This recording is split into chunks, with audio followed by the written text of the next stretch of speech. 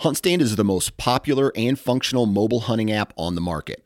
With a variety of base maps to choose from, satellite imagery that is updated every month, the ability to check the weather, know property information, and even catalog your trail cam pics, HuntStand even gives you the ability to import pins and location markers from other mobile apps. Visit huntstand.com or download wherever you download your apps. Enter discount code SN20 at checkout for 20% off. All right, guys, welcome to today's show. And I'm really excited about this episode because I have got a young man from Ohio named Glenn Rafferty on the show. And if I could just describe him really quickly, he is a young nomadic outdoorsman. I mean, from the time he was 16, he decided, I'm going to go and hunt a bunch of different places. I'm not just going to get stuck on my home property or in my own little area, my county in Ohio. I'm going to go all over the place and hunt as many different things as I can. And so to dive into some of his stories of things that he's already chased after all over the country is pretty awesome. Not to mention, when he is at home, he's going around and knocking on hundreds of doors a year to get permission. He's passionate about getting new hunters out there. And so all around, this is an amazing episode. I'm excited. I hope you are too. Let's jump into the episode with Glenn. Like, he was doing things that were just badass. That was one of the coolest moments of my life. I was really scared, but knowing that Dan had the gun, I did have the rifle, like, we would be okay.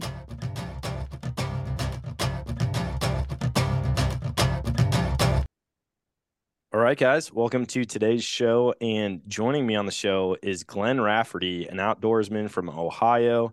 And man, I'm excited for this episode, man, because you hunt all over the place. And a lot of people from the Midwest, especially anywhere east of the Mississippi, honestly, I feel like people easily get stuck in their area. But you've been fortunate enough to travel all over the place. So thanks for hopping on, man. It's going to be fun. Thank you for having me. Why don't you share with the listeners maybe what it is in the outdoors that you do, where you hunt, and how you got into it? So I started out pretty early. From my dad used to take me out, and I used to sit on a bucket and fall asleep or go sit in the sand. And ever since, my youngest memories of watching my dad shoot a doe, and ever since then, I was so excited to get out and try to do it on my own. And growing up, I've always watched all the TV shows and never really played sports because I was just always wanting to go outside and go shoot squirrels, rabbits, and deer. And as I got older, I got my driver's license. I mean, I hunted a lot growing up, but once I turned 16, that's when the addiction really started. And I started meeting a bunch of new people through tournaments. I used to shoot archery tournaments. I met a lot of people through there and learned a lot. And just hearing their stories just really drove me crazy and just wanted to get out there and just learn and do as much as I could. Yeah, that's sweet. What was it about being 16? I mean, was it that you had your license and you could actually travel all over and hunt? I grew up in a pretty easy coming up. My parents let me do about what I wanted, so I can go where I wanted, as long as they knew where I was. And so anywhere I could hunt, anything that was in season, I would go and hunt, from bear to turkey, elk, mule deer. I've hunted all, coos deer. I've been all around. I'm very lucky too, and I've traveled as much as I can. Yeah. What was your first out of state hunt that you did? I was the year I turned 12 years old. Is on my birthday. My dad drew for a youth cow elk tag, and I was able to fill my tag on the first day. We had a fabulous hunt. We seen a lot of elk, and it was something so different from the Ohio whitetail and the Ohio turkey. And ever since going out west for the first time, I fell in love with it out there. It's just such a different environment than it is back home. And just seeing those big animals roam around is just incredible. Yeah, I mean, the addiction really hits once you realize how quickly you can get out of state and go hunt something else. But I mean, that's a big change. Elk versus, whitetail in Ohio. Oh, yeah. We did a little bit of West Virginia deer hunt too growing up. Maybe right before I went on that elk hunt, but first big out of state hunt was Colorado. Yeah. Is that now these hunts that you go on out of state, are those hunts that you do every year now? Or are you still exploring new states or kind of gave up on some? We try to go, or I try to go. Me and my dad usually try to go on our own hunts together once a year for something new, whether I have the gun or he has the gun. But me personally, I'm trying to go as many different states as I can. Doesn't matter what it is for, whitetail, turkey. We're just trying to see as much land as we can and just enjoy it while we have it. Yeah. Did your dad hunt out of state quite a bit, or was it really when you were kind of age that he started exploring that stuff? So growing up, my dad hunted a lot. And right when I started hunting, he slowed down just so I can start hunting more. He mostly focuses on the business now and just helps me out and helps find areas for me to go. But growing up, my dad did hunt out west quite a bit, and he's a part of a lot of out west hunts. And he shot a nice bull out in Canada, I believe. Nice 6x7. And I always seen that growing up, and I've always wanted to get out in there and chase them. Man, everybody's got that person in their life, whether it's a parent or a neighbor that gets out and hunts. And it seems kind of unattainable as a kid or even in high school. For me, it was the landowner who let us hunt whitetails on his property. He would always come back and he's like, "Oh, just got back from Colorado muzzleloader season." And I'm like, "What? Like you went all the way to Colorado? Isn't that like a $30,000 hunt, And hearing about how easily you can get a tag out there. There's so many out of state tags that you can pick up.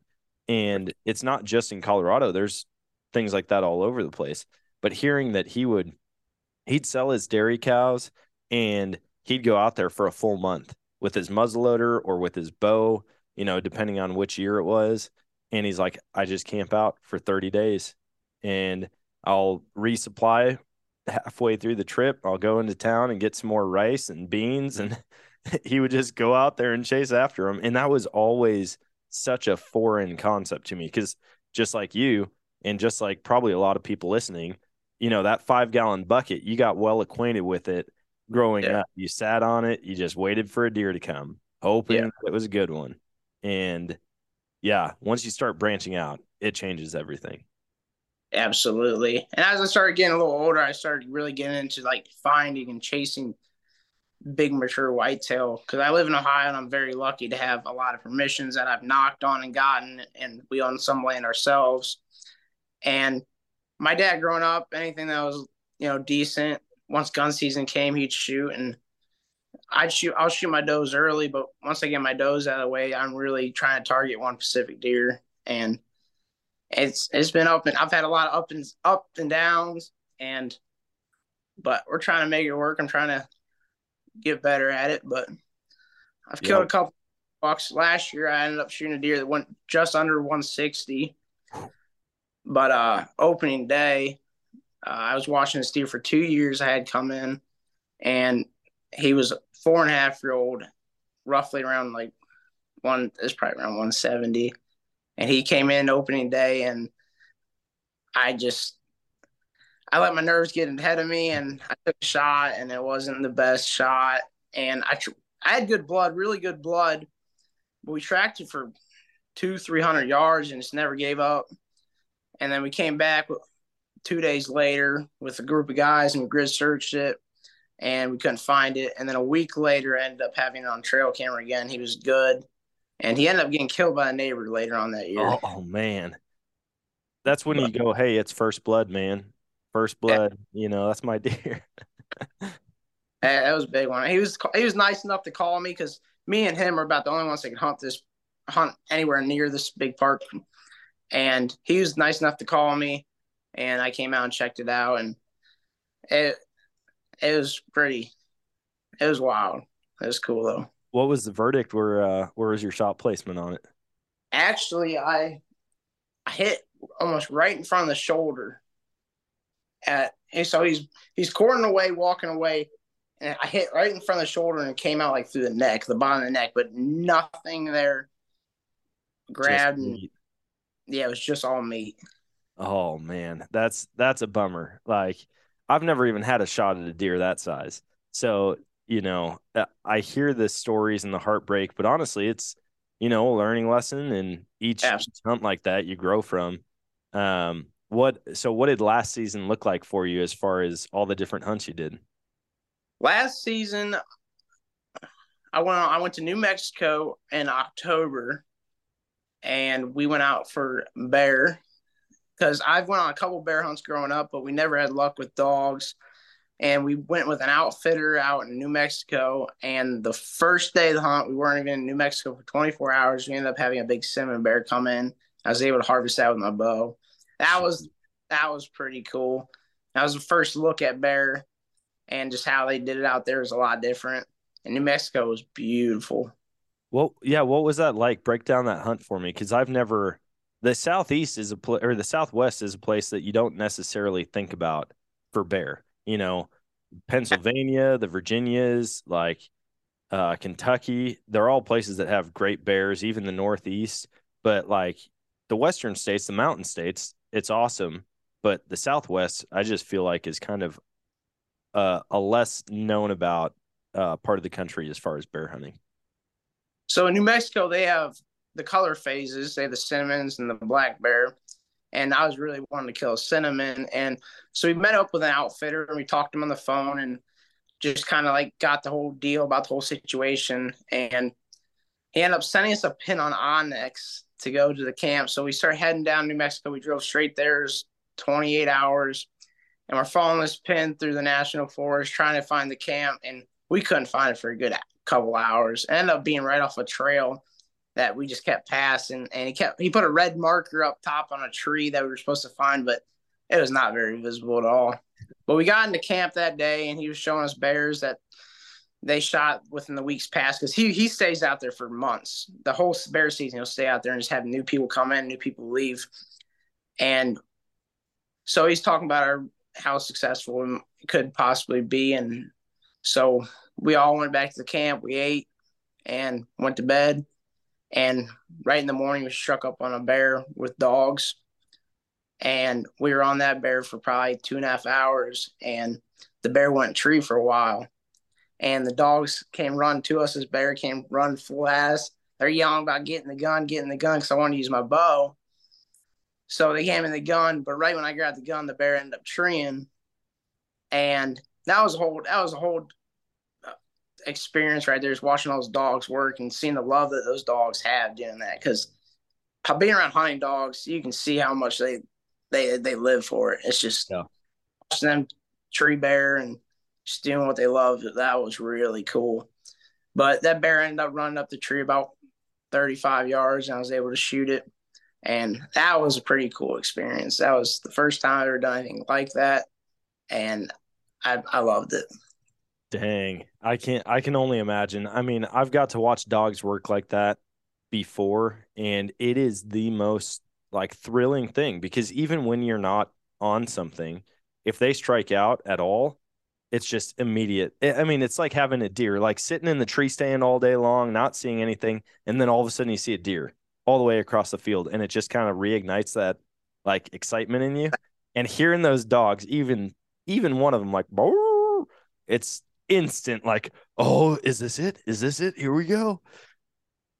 And the guys that run the dogs, they love just watching dogs. They don't care for harvesting the animals at all. They just like watching their dogs work and let them do what they love, which is just amazing. It was awesome experience. That was pretty cool. Now this year's bear hunt, I ended up harvesting a black bear in West Virginia with a good buddy of mine, Mason. He has a family farm that they had a lot of bear on this year, and they were getting photos of him because he runs cameras all year. And right when season's coming up, early September, they kept getting these bears that were walking this big acorn flat, like pretty constantly every day. So opening day deer season, I ended up making my way down there, and our first sit, we ended up having a bear come in right at last light and read perfectly. And we hang and hunt that day. We hung our stand that morning, hunted, and ended up shooting the bear that afternoon after sitting all day. And that was a whole different story and a whole different type of bear hunting, which was kind of cool to see both aspects of hunting bear, from tree stand to using dogs, and just watching that bear work his way in and laying down, and he'd stand back up and lay back down for about an hour. That was an adrenaline rush, but it ended up working his way into about 30 yards. And I made a perfect shot, and it ran about 45 yards and piled up. That was my gosh. Dang, that sounds incredible. I've had a couple bear tags, but never even seen a bear. Like, and it's just public land. I get a bear tag when I go out elk hunting, hoping like, oh, maybe I'll see one, maybe I won't. Who knows? And every time I talk to somebody about bear hunting, whether it's with hounds, whether it's with bait, or whether you're just out hunting and you see one, bear, like something about a predator, right? Something about a big furry animal that could tear you up is just thrilling. Absolutely. So you did the bear hunt. What other hunts did you have this past season? This past season, we made it out to Colorado. We elk hunted for a couple of days. I had an opportunity on a bull, and some never really gave me a good shot. And we were hunting unit 55, and that third season, the snow came down really early. So those elk are usually up high. When that snow comes down, they move down lower. Well, the season before, the third season, the snow hit hard and pushed those elk down low for third season rifle. And a lot of people harvested those elk. So we went down for fourth season, and there's small herds all in little patches of woods, and it was really hard to find them. And I ended up helping. I was on my way out one night, and I seen an old guy who shot a muley, and I ended up helping him pack that mule deer out. And he ended up giving me a pin to where he seen a group of elk with one bull in it. So that morning, me, my dad, and one of his buddies ended up making our way to that pin. And right at first light, we ended up seeing 5 cows and that bull run down. They sat into a group of pines, and there's only one way in the pines, really, and one way out. So we ended up sitting on the way out for those elk to get out about 400 yards away.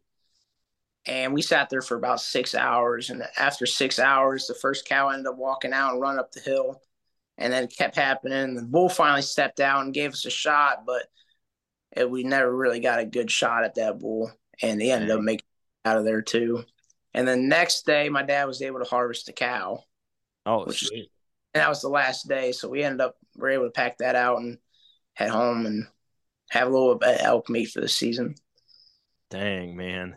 It's just an amazing time when you can get out to a new area and hunt. Like, oh, yeah.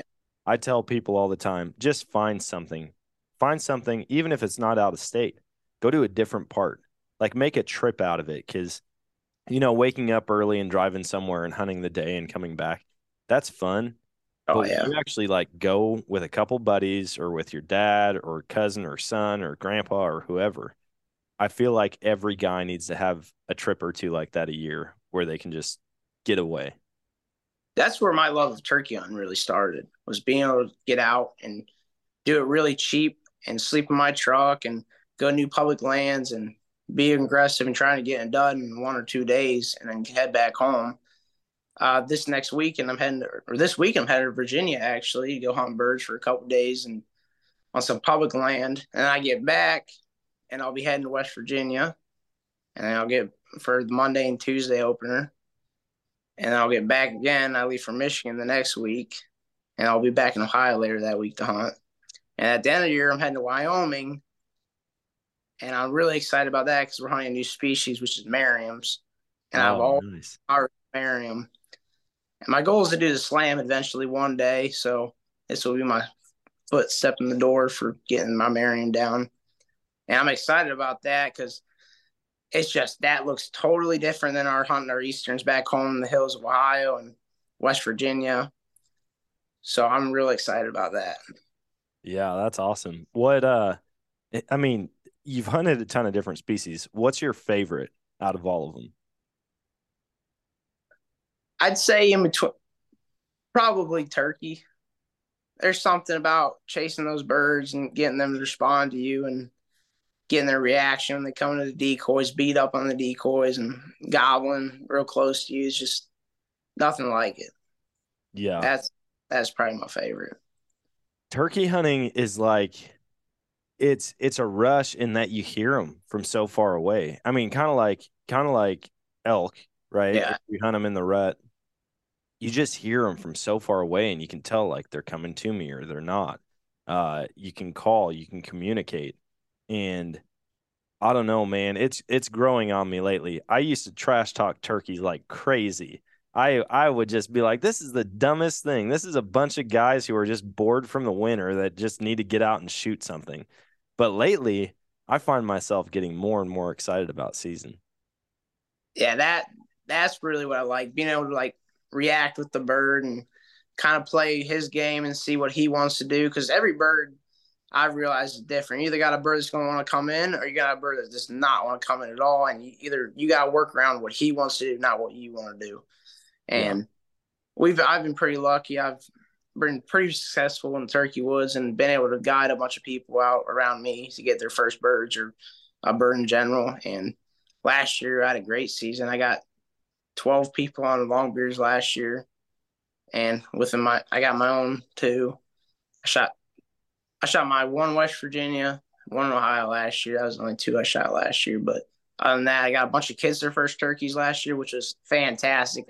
That's one thing I'm really starting to enjoy is taking younger kids out and just getting their first animals. I've had a blast with that. Just seeing the love through their eyes, just that's fun. Yeah, when you can get somebody on their first bird, man, or their first animal, period. I've had some buddies, and it's not like they've even hunted before. They're like, yeah, man, I'd come out and shoot something. And I'm like, all right, show up. And it's funny because we'll go duck hunting and they're in like blue jeans. And I'm like, oh man, I should have given you some more guidance on this.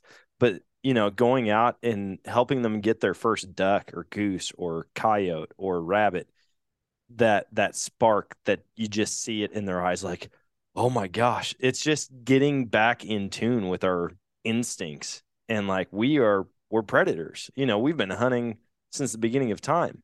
And when you can get out there and successfully do it, there's nothing like it, especially with kids. Oh yeah, a lot of people I realize nowadays they talk like people that don't hunt. They don't really understand it until they actually go out and try it for the first time. Like that, just that adrenaline rush and just being out in nature and getting away from everything. That really can change a person to loving the outdoors and trying to become more of an outdoorsman to hunt and just be outside more. Yeah. How do you go about finding all these people? I mean, are they buddies of yours or, friend of a friend that's like, hey man, I want to get on a turkey? Or are you actually promoting it somewhere to take people out? I don't really promote it. I got a lot of people that come up and ask me because a lot of people know me in this area, and they always will shoot me a text on Instagram or my phone number and ask if I can take them out. If I got time, I usually will take them out and try to get them on a bird. And I have some parents that end up texting me too to take their kids out because their dad don't hunt and they want their sons to hunt. I have more mothers that want their sons getting hunting than their fathers actually with kids. So I have a lot of mothers text me to have me take their sons out, try to get their first deer or turkey. And those mothers just love it, love getting their sons out in the woods. And that's really what I enjoy now. It's fun. Yeah, that's sweet, man, to be able to pass that torch on, so to speak, to another generation. And who knows, like those kids, what they're going to do with hunting and outdoors. It could be that they start a camp where they get a bunch of people out on their first birds because they remember that with you, or maybe they just become lifelong hunters and travel all over the place the same way that you do. Absolutely. What so you said that you've got a lot of properties there in Ohio to hunt. Um are you mainly hunting turkey and whitetail on those? Ohio. Well, I'm also big into waterfowl hunting. I got into waterfowl hunting a couple of years ago to kind of change things up. So between turkey, whitetail, and waterfowl, that's mostly what I try to get permission on around here. And the waterfowl is just kind of a thing that my dad never did, and no one around here really does. And we live in the Portage Lake. We got a lot of lakes around us, and we got a decent amount of birds that come through and migrate. And so we got a decent amount of fields. And I've always looked at these geese thing as stupid thing. Waterfowl hunting was stupid. About so, one of my good buddies up in Toledo who guides, Jordan Cole, they invited me to come down and try to shoot some ducks, and I went down there and I had a ball. I got home later that week and I bought a new shotgun, decoys, and dozens and dozens of goose decoys, not knowing what I'm doing at all, and started knocking on doors, and ended up my first goose hunt ever going out, ended up limiting out. And that's really what did it, when I was able to go do it by myself and know that I didn't just blow all this money for nothing.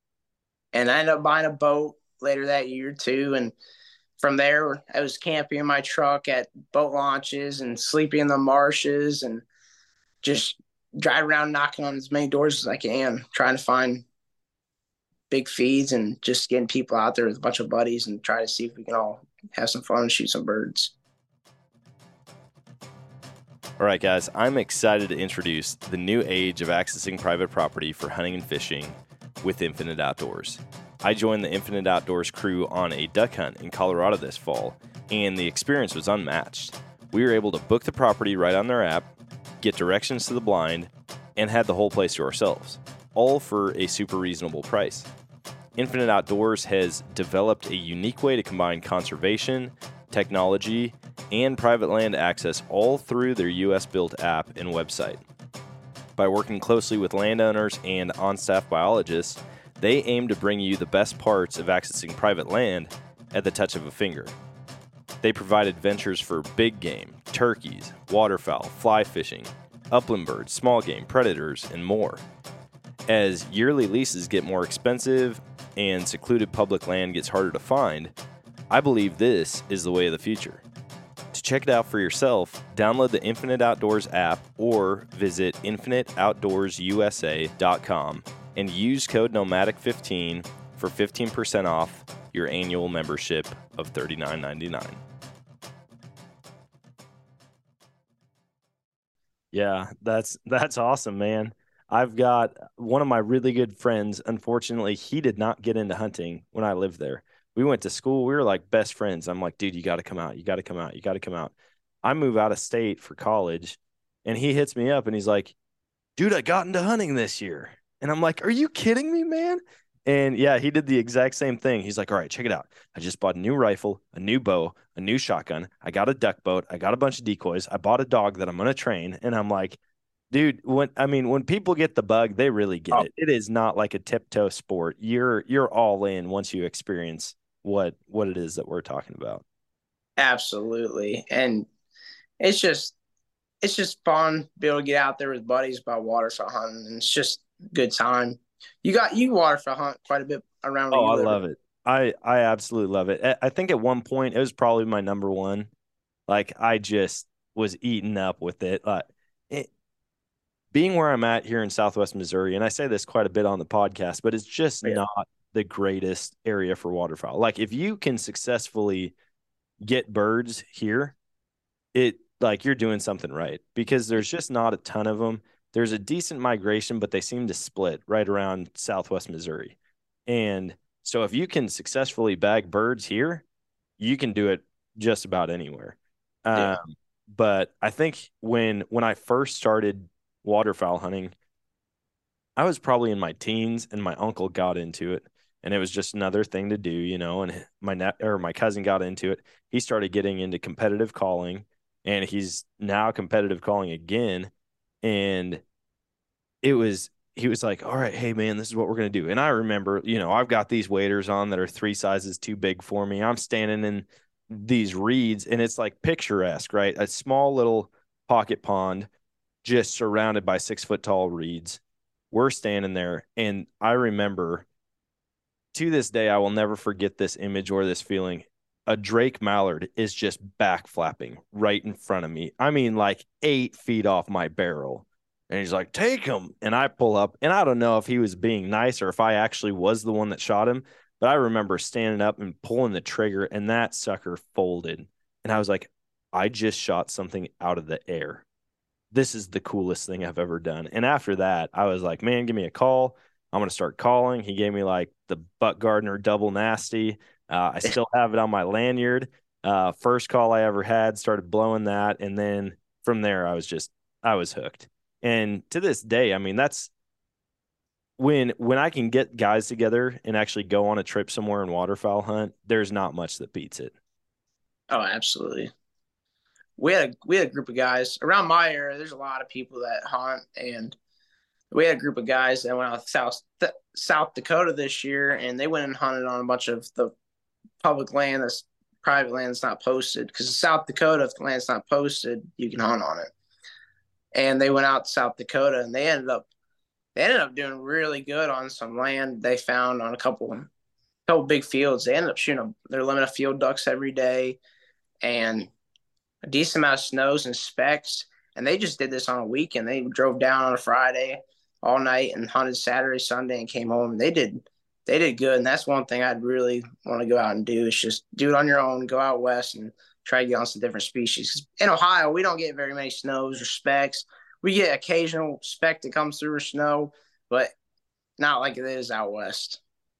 Yeah, the thing about waterfowl, man, you can find them in such crazy landscapes. I would have never guessed it. We were at like 10,000 feet in the mountains on a mountain goat hunt, and there were gadwall and teal hanging out on this like dammed up creek. There was a giant, like 100-foot long beaver dam, and then it looked like a flood kind of washed even more debris in, but there were birds landing on it, and I'm like, dude, you know how cool that would be? Like a couple buddies to pack in here, hike in 10 miles, set up camp on this trout stream, and then shoot ducks and just have like a cast and blast for a few days.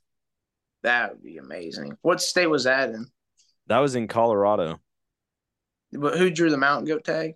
My buddy Sean, he's the luckiest human being alive. I'm waiting to get the call. I just know this year or next year he's going to draw his bighorn because he drew his moose first.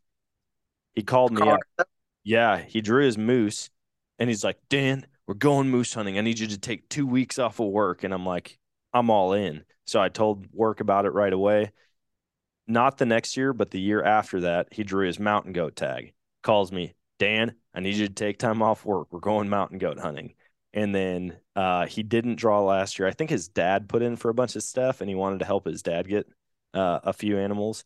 And so I think this year he put in for bighorn, and we'll see if he gets it. We put in for the Colorado moose.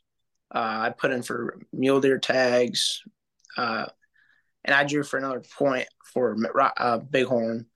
But mostly, I'm just trying to shoot a mule deer this year with my bow. If I draw a tag or not, I drew on some harder units, so I'm probably not going to draw. But I just want to build my points up because I want to get on unit 55. That's a really good unit for big mule deer, but it takes a lot of points to get in for a non-resident. Yeah, and we also put in for Kentucky elk, which right now you can put in for $10 per season. It's cow tag, bull tag, and cow tag and bull tag for bow season and gun season. And it's like $30 to put in for all three. I mean, it's not very successful, but if you get into the draw, then you should shoot your bull. Shoot, I need to reevaluate. Is it closed now? Because I put in for Kentucky, but I don't think I put in for. I didn't realize that I could put in for all those. I figured it was like a one and done type of thing. I just didn't read up enough about it. Did you put in for the Kentucky elk? Yeah. Okay. That ends, I think, the 10th, because different than the Colorados and the out west ending dates. I'm going to have to look at that and put in for all three because, yeah, I'm pretty sure I only put in for one, thinking it was just like out west. I mean, like you can put in for multiple units and seasons and stuff, like as your first, second, third choice, whatever. But, I didn't realize.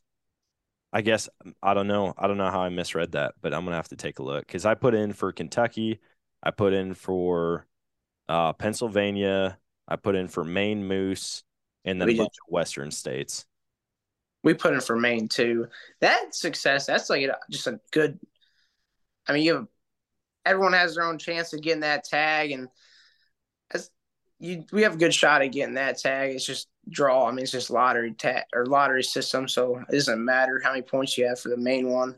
I mean, I don't know if they do points for the main, because this is the first year putting in for the main moose.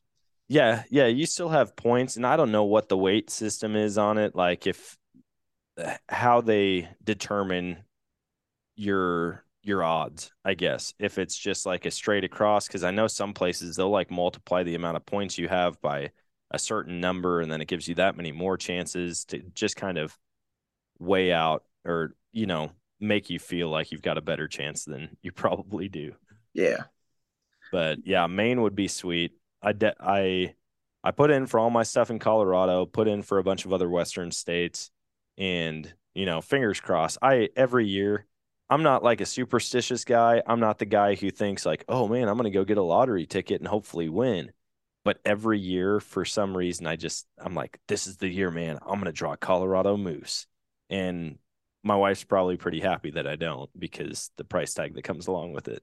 Absolutely. But that would be there in Newfoundland are two places I would want to go hunt moose at. Newfoundland is pretty cool. We got a guy who lives down the road. He went past like 3 years in a row. He shot a bull, and it's like a 4-hour ride on a gator, and they are packed in way in the back country for, I think they do a 12-day hunt, and the pictures he has when he comes back are just incredible. It's just that area just looks so beautiful. See, that's the exciting part to me, like the adventure of it, right? You go back, my buddy Weston, he went and did a black bear hunt in Canada, and he's like, dude, we were like standing on top of a four-wheeler, driving through a shallow end of a lake, like to where my boots, if I didn't have like muck boots on, my feet would have gotten wet. It was all the way up over the seat, and they've got the snorkel and stuff. But hearing those stories where it's like, it's an adventure just to get to where you're hunting. Those are my favorite. I don't know. I like all kinds of hunting, but to me, that just adds to it tenfold, right? Whereas if you're just at a lodge and you walk out the back and it's like, oh, there's your elk, go ahead and shoot it. I'm sure I'd have a ton of fun with it, but I would much rather be in the middle of nowhere. Like you might break down, you might have to call for help. It's going to take you, an hour and a half to drive back on a four-wheeler to your base camp. That's my kind of hunt. I love the adventure more than the harvest. I mean, the harvest is the bonus, but the stuff you get to see and stuff you got to go through to get that animal, that's what really makes the story up for me and just the adventure for me. Oh, yeah. I'm sure. So I get asked all the time, like for people that I talk to in person and I talk about all the hunts that I do, they're like, what do you do for a living? Because not everybody gets to travel and hunt all over the place. And I feel very fortunate and blessed. I'm sure you probably get that question. And I've got a feeling there's listeners going, dude, what does this guy do? I mean, he's hunting all over the place all the time. I'm in high school still. This is my last year. I'm a senior this year in high school. And I started this as a freshman in high school. I was 16 as a freshman, and I missed a lot of school, but our school went to online, so I was able to keep up with school on the computer. So I would do as many trips as I could, either down south in Ohio, knocking on doors, out to West Virginia, or out west, take a week off, just go out west. And I just take off school, and I would just go and just try to enjoy life as much as I can before I have to go and work my life away a little bit. Dang, I didn't realize you were still in high school. I picture you now like sitting up in a tree stand or being out west somewhere with the green screen and you've got your computer, like looking for an elk and trying to convince your teacher you're sitting in a room somewhere. When we started doing Zoom when COVID hit, that was when my time really shined because we had that whole year of school off. It was all online. So we'd Zoom in school or Zoom for school. And there's a lot of times where I'd be hunting while I was on Zoom. I'd throw an AirPod in. And the first day of Ohio deer season, I went out to go fill a doe tag, and I Zoomed me spot and stalking a doe on Zoom. And I was able to shoot. I shot that deer on Zoom, spot and stalk. And my teacher told me that I was allowed to take class off for the day and go get the deer, which was and she wrote a whole story about that on her Facebook page about how she just loves teaching because every day is different. And then I've waterfowl hunted a lot on Zoom and turkey hunted on Zoom as well. That is awesome. I've never had to be on a Zoom call when I'm out hunting, but that's quite the story. Being on Zoom for class and Shooting a doe. That, but mostly for school, every weekend mostly after school, I'd go to work, and after work, if I had to go check cameras, I would do most of that stuff if I had to in the dark. And it sucked, but I'd have a lot of spots where I'd be running 10 to 15 cameras, and with school and work after school, it was hard for me to go and do all this stuff in the daylight. So I'd hang stands in the dark, and I'd go put corn out in the dark because the high were a lot of bait. And I'd do everything in the dark. And during the weekends, I'd say my better spots for the weekends if I had to go work on them. But a lot of the urban spots around here, because I do a lot of urban hunting. Yeah. And I hunt some big land down south, but a lot of my hunting's urban, because a lot of these big deer in Ohio, they feel a lot more comfortable behind houses because there's not pressure around there. But they know to move. They know when to move, and that's like dead middle of the night. And every once in a while, you can catch a movement with the rut coming up, or if the weather drops cold. But a lot of times, you got to hunt those funnels behind houses, and I've had a lot of success chasing whitetail in some urban spots when it's just like a funnel between houses, and the deer are moving between the houses, and that's probably my favorite type of whitetail, and just being close to like the houses and everything. Just that whole environment is just a lot different. Yeah, that seems like it'd be a weird feel to it, being that close. But hearing about all these different hunters all over the country, and I know a guy here in Springfield that he does the same thing, and he's like, dude, you'd be blown away by the type of deer that are hanging out right behind the McDonald's or right behind a boat dealership. And he's like, and they're so patternable, they're on 5 acres and that's it. And so, exactly where they're going for food, water, and cover, and they're going to do it the same time every single day. Yeah. It's just a matter. You can get a good access point where they don't know you're in there. Yeah. That's the big thing about hunting these urban spots. If you can get away with getting in there and getting out without being detected, then you have a really good chance of getting a shot at that deer. Yeah. My biggest deer behind me, that one, I ended up shooting him on a 15-acre piece. And that spot, I knew where he was bedding, and I was able to slip in because the property is just a big hillside. So I just walk up the hillside, and it flattened out to a big oak flat and big, thick thorn bushes. And I was able to slip in, get my stand up, and I was like 40 yards from the bedding. And the first night I hunted him, I had a camera out, I got a photo of him running some does, and I was out to eat. And I left the restaurant, gave my card to my buddy, said, pay for my food, I'm leaving. So I ran back home, grabbed my bow, and went out to the property. And I ended up seeing this buck the day before I shot it. He ended up running into 20 yards, but I just did not have a window, and I was not trying to make the mistake because I just wanted a good shot before I was going to take the shot. And I just made a decision not to shoot it, and I just let it work these does off. And I watched him chase these does, had a couple other like 130s, 140s come in, and I was just holding off for this deer. So the sun started going down. I was like, I'm going to get out early. I'm not trying to bust anything for the morning. So I got out of the stand early. And that next morning was when time changed, and I didn't realize that. So I ended up getting in the stand a little bit later than I'd like to. And that was a cold, crisp morning. It was actually pretty slow. I didn't see my first deer till about 9 o'clock. And about 9 o'clock, I had a group of does work his way in. And I heard something like rustling in the back. And I looked back, and all I see is just him coming up the hill. And he came running over, ran these does right under my tree stand. And I ended up shooting this deer right under my tree stand, about 1 yard away.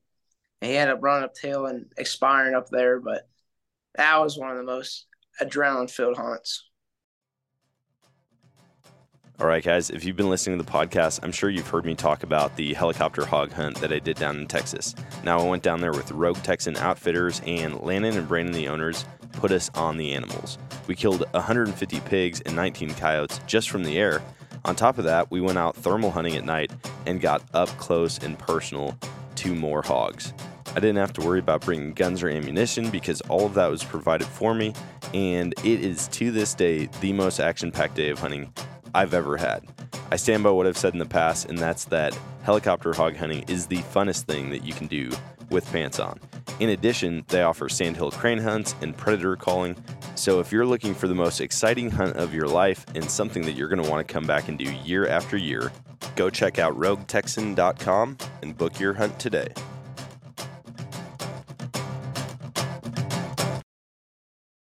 Yeah. Jeez, man. That's nuts. I have not urban hunted yet. We've actually got a deal here in town. It's the Springfield Nature Center, and they give out like a handful of tags every year. You have to apply for it and you can build points. But I've never hunted there. I used to hike there all the time, and you walk around and it's hilarious because you'll be 3 feet from deer. Like you're on the trail and these deer are so used to people. And part of me is like, man, it's not really a chess match at all. Like you've got a bow in hand and you could literally just walk around on the trails until you see a deer that you want to shoot. But there are some monsters that get pulled out of that property every single year. And so I'm like, would it be worth it to draw, or would I feel like I didn't do enough? Whereas what you're talking about, these things are used to human presence, but not used to pressure as far as hunting goes. And so like you walk in there at the wrong time and you bump them out, who knows what they're going to do?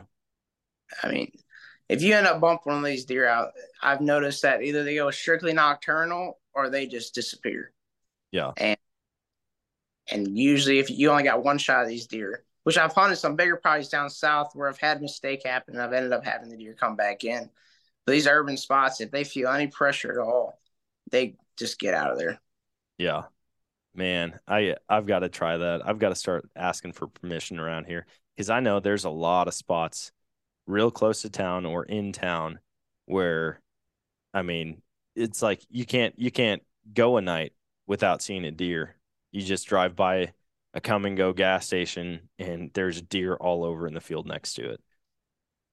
That's how it is around here. There's a couple of spots up north of us, and you drive around this developments, and there's 150s, 160s bed down on sidewalks, but nobody. Gosh. And it's just cool to go out there and watch them. But there are some giants up there that they have no pressure on them. If you can slip into a spot to be able to hunt them, then you would shoot a big one every year. Yeah. There's no up there. Are you this year? Do you have a group of bucks that you've been following that you're going after this season?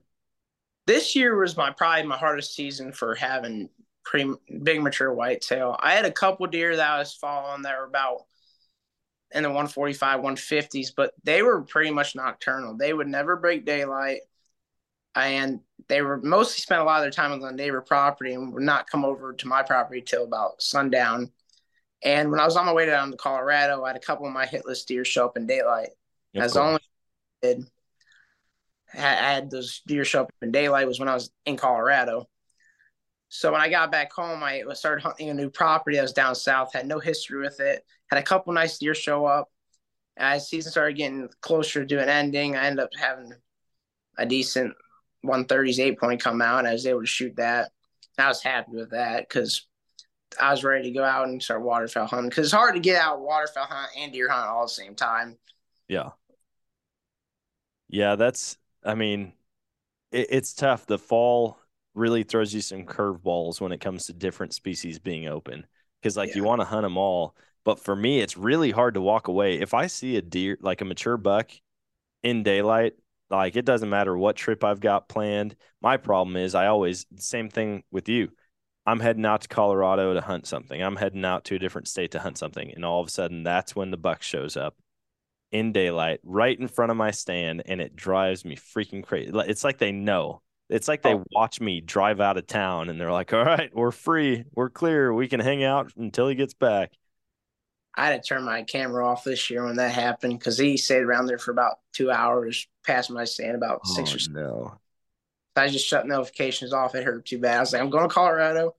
We're going to get chase some after some elk and enjoy this time and not worry about the whitetail back home because I ended up starting stressing about it, trying to get in front of one of these whitetails where it drives me nuts if I can't get a chance. And this year they whooped my butt. They did. Yeah. Dang, man, that sucks. Are you filming your hunts or documenting them somewhere? This was my first year ever starting to film, and the one day I didn't bring my camera out was when I ended up shooting that buck. But I started filming. I filmed my bear hunt. I filmed a couple kids shoot their first deer, and I'm starting to get into it. It's just hard to learn that discipline of taking that camera out and setting it up, and just a whole new responsibility going out in the woods is learning to film and worrying about the camera before the shot. It's just I'm not that good at it yet, but I'm trying to get better at it. I gotta get a better camera arm. My camera arm, I got is just some cheapie and it moves a lot and about. I did that for a couple of years. I had a cheap. I don't know if I found it at Walmart or what, but I mean it's like a Mojo stick, like bolted together. You screw it into the tree and then it just pivots and it hardly does its job. And yeah, I ended up getting a nicer camera arm, but I still struggle. Like I had to hire my buddy. He's going to start following me around on hunts because I get out there and as soon as a deer or any animal shows up, that camera might as well not even exist. I'm just like, it's go time. I'm going to shoot this thing. And I always forget to hit record. Yeah, I'm just not good at that. I'm good buddies with the Legendary TV show. They have a hunting show on the Outdoors channel. They live not too far from me, and they care way. They were just down Florida this past week, and they didn't shoot a bird this weekend because they wasn't on film, so they wouldn't shoot it. And I just don't have that discipline. If I had an opportunity on a bird, I'm going to take it, and I would not worry about the camera.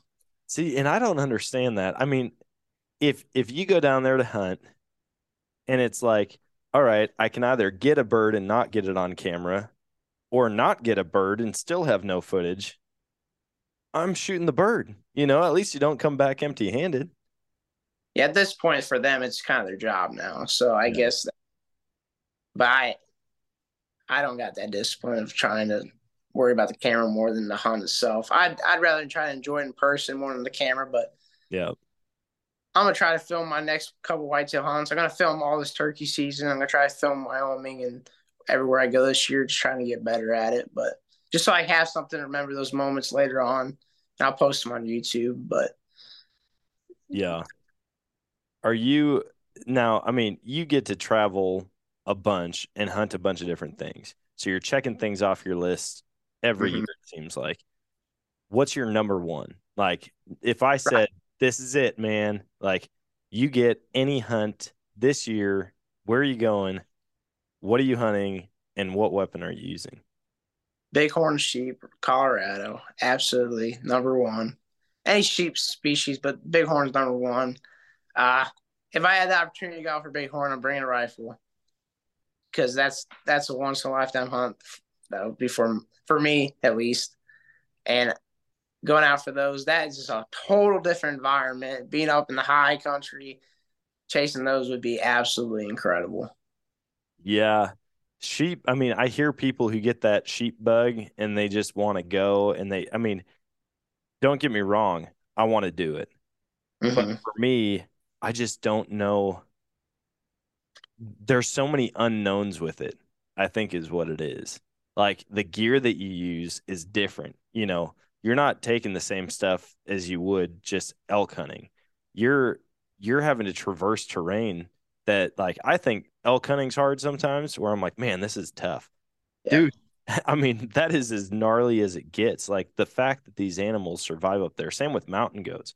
Like the fact that they can survive in some of these places blows my mind. Some of those locations I've seen mountain goats and some locations, seeing them on the side of those rocky hills. It's just incredible how they get around that area.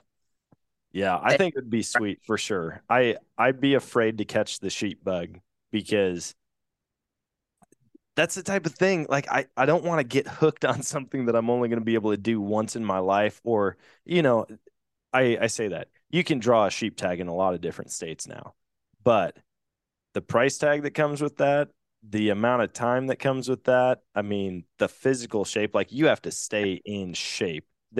You're not going out there as a, super heavy dude climbing up a mountain in your 60s someone's probably going to say something and be like, no, that's my uncle. He does that every year. But I just can't imagine, even me in the physical shape that I'm in now, I work out almost every day, to go up and chase those sheep around. That is intimidating. I mean, I'm still young, but I'd have to put in some work before I went out there, because that's a total different terrain than what I'm used to. Especially the air, you're up that high, the air is so much thinner, and you gotta that would just be a lot harder just on yourself, not even physically, but mentally as well. Yeah. I mean, I'm up for a good challenge. That's one of my favorite parts about hunting, is those moments where you're like, dude, this is never going to end. I feel like I'm going to die right now. But then you look back on it and it's 100% worth it, and you wouldn't trade it for the world. So I'm not going to shy away from a challenge like that. But sheep is probably the thing I am most intimidated by, as far as actually getting out there and trying to envision succeeding in it. Another hunt we were kind of looking at is the Hawaii axis deer. That would be a really cool one. They have a huge, really big population of them, and they're all at like different stages. Some are in velvet, and some are hard horned, and that would be a really cool hunt. And those are actually really successful hunts with the rifle, but with bow, if you go out there, I guess the success rate's like only like 5% with the bow out there, because it's just those Jeez. those animals are in those big wide open flats, and it's just hard to get close to them. And I That heard they would take be fun. I'd be all about that hunt. My thing, the other thing I think about when traveling and hunting is meat preservation, right? So I get kind of intimidated by that. Like, where am I going to be able to take this thing, especially in Hawaii? Odds are you're not going to be flying out there with a couple big Yeti 100-quart coolers. And so to figure out, okay, how am I going to preserve this meat? Is there a processor that's going to take it? What about the shit. mount? All of that stuff. But in most of these places for destination hunts, there's a local place to do it. It just takes a little bit more time and research. A lot of that is like the shipping's the most expensive part. Shipping all that meat back, shipping the hide back, or getting it mounted there and shipping it back home. That's where a lot of the money is in for those out of state, like real exotic places. See, I say I cracked the code. I think it's probably a pretty well-known thing at this point. When we hunted Alaska and we went fishing up there, I figured out that you can basically take your meat in somewhere, take your fish in somewhere. They'll bag it up, they'll vacuum seal it, they'll freeze it for you. They'll package it up in a cardboard box with a styrofoam insert, and it'll stay frozen. But you can just pay for an extra bag on the airline and fly back with it as an additional bag.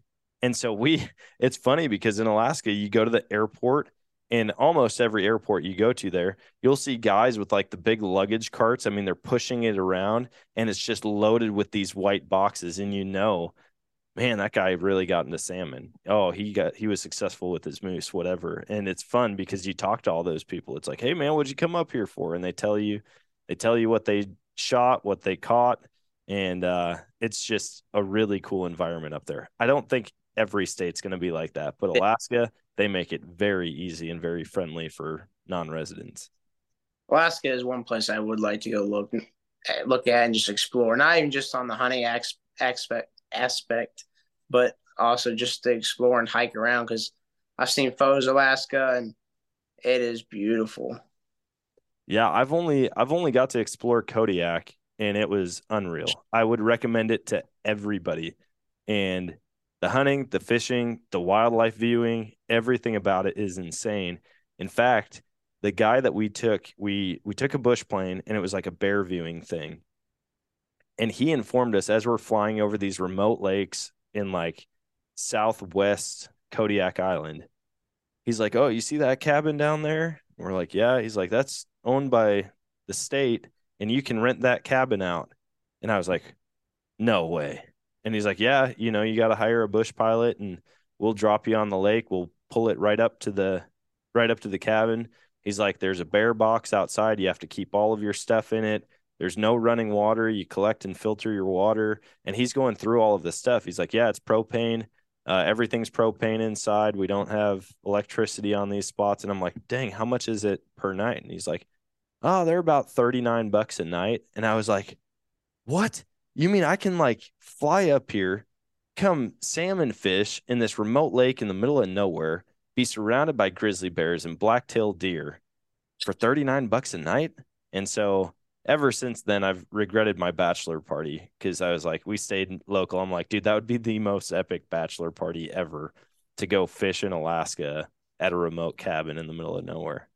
Did you guys just fish for salmon, or did you guys fish for halibut at all?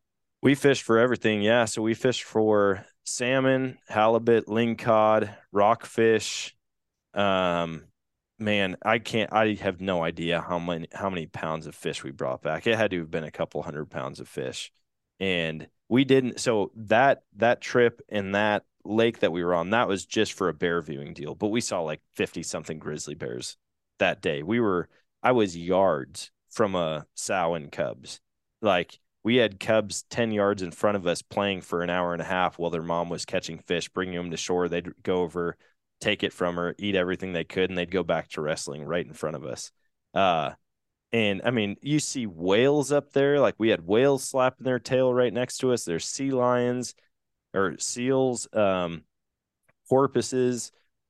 There's sharks. Like I didn't think Alaska was a place that had sharks, right? And Yeah. we're catching fish, and all of a sudden you're like, I mean, just reeling. The rod is bent in half, and then all of a sudden it goes slack, and he's like, "Yep, another shark just got your fish."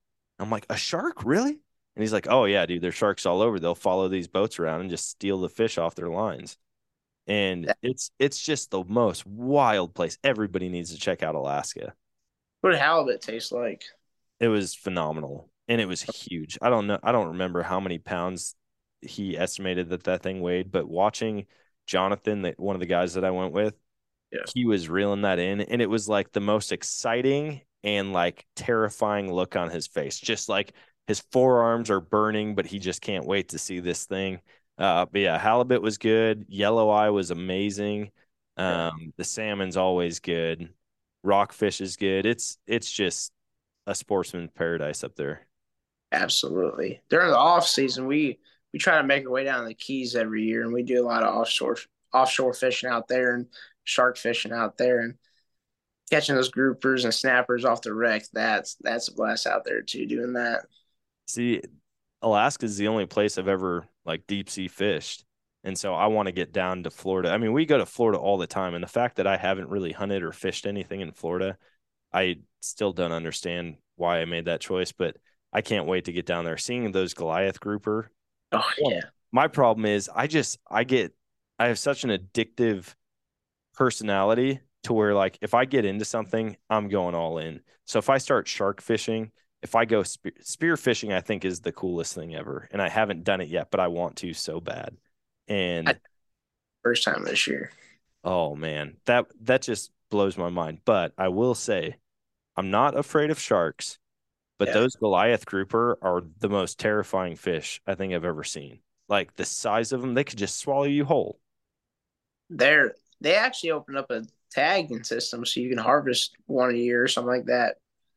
Or it's a draw system so you can actually harvest one and take it back and eat it. That would be an awesome thing to go and do, is catch a big one, go and harvest it, and because there's a lot of meat on those. Oh yeah. And that was halibut too. Halibut just had so much meat. You get 4 monster fillets off of them. And I did not catch one. I haven't caught one in the 2 trips that I've been up there, but I can't wait to actually get up there and do it. Yeah. What before we hop off, I know we're coming up on an hour. Before we hop off, why don't you share with the listeners where they can find you, where they can follow along, where they can see some of the footage that you took this last season? Well, you can always follow my Instagram on Raf_Boo. I post most of my stuff on there, just wild game and everything I hunt and all my travels. Also got a little YouTube channel started called Next Generation Outdoors, and we've posted a couple videos there, but we're trying to get some more videos going to be able to post up there. We got a video of one of my buddies, Mason, shooting a 200-inch whitetail out in Texas this year, and that was pretty cool experience. So that should be up eventually. We've had the footage for quite a bit. We just got to sit down and actually edit it. Yeah, I'm excited to see that, dude. A 200-inch whitetail, man, that's no joke. Like Yeah, seeing the statistics. If you look at the statistics of how many people actually shoot like a Boone and Crockett or a Pope and Young buck with their bow, it's very low. I mean, it's like 10% of people in their lifetime ever even shoot that. And so then I can only imagine what the odds of shooting a 200-incher are. his goal was just to go down and shoot like a 140s, and he ended up he drew back on like 140s, and his bow ended up hitting the blind or something. His arrow went right over its back, and I think the next day that deer ended up coming in. They never seen it before on the farm, and he's able to see absolutely pinwheeled it and went like 40 yards and crashed. And that was a big Texas deer. Yeah, that would be sweet. Well, dude, I appreciate you hopping on. I feel like we could swap stories for quite a while, but good luck this season with all your upcoming hunts, and we'll keep in touch, man. We'll have to get together and do a hunt at some point. Absolutely. Thank you.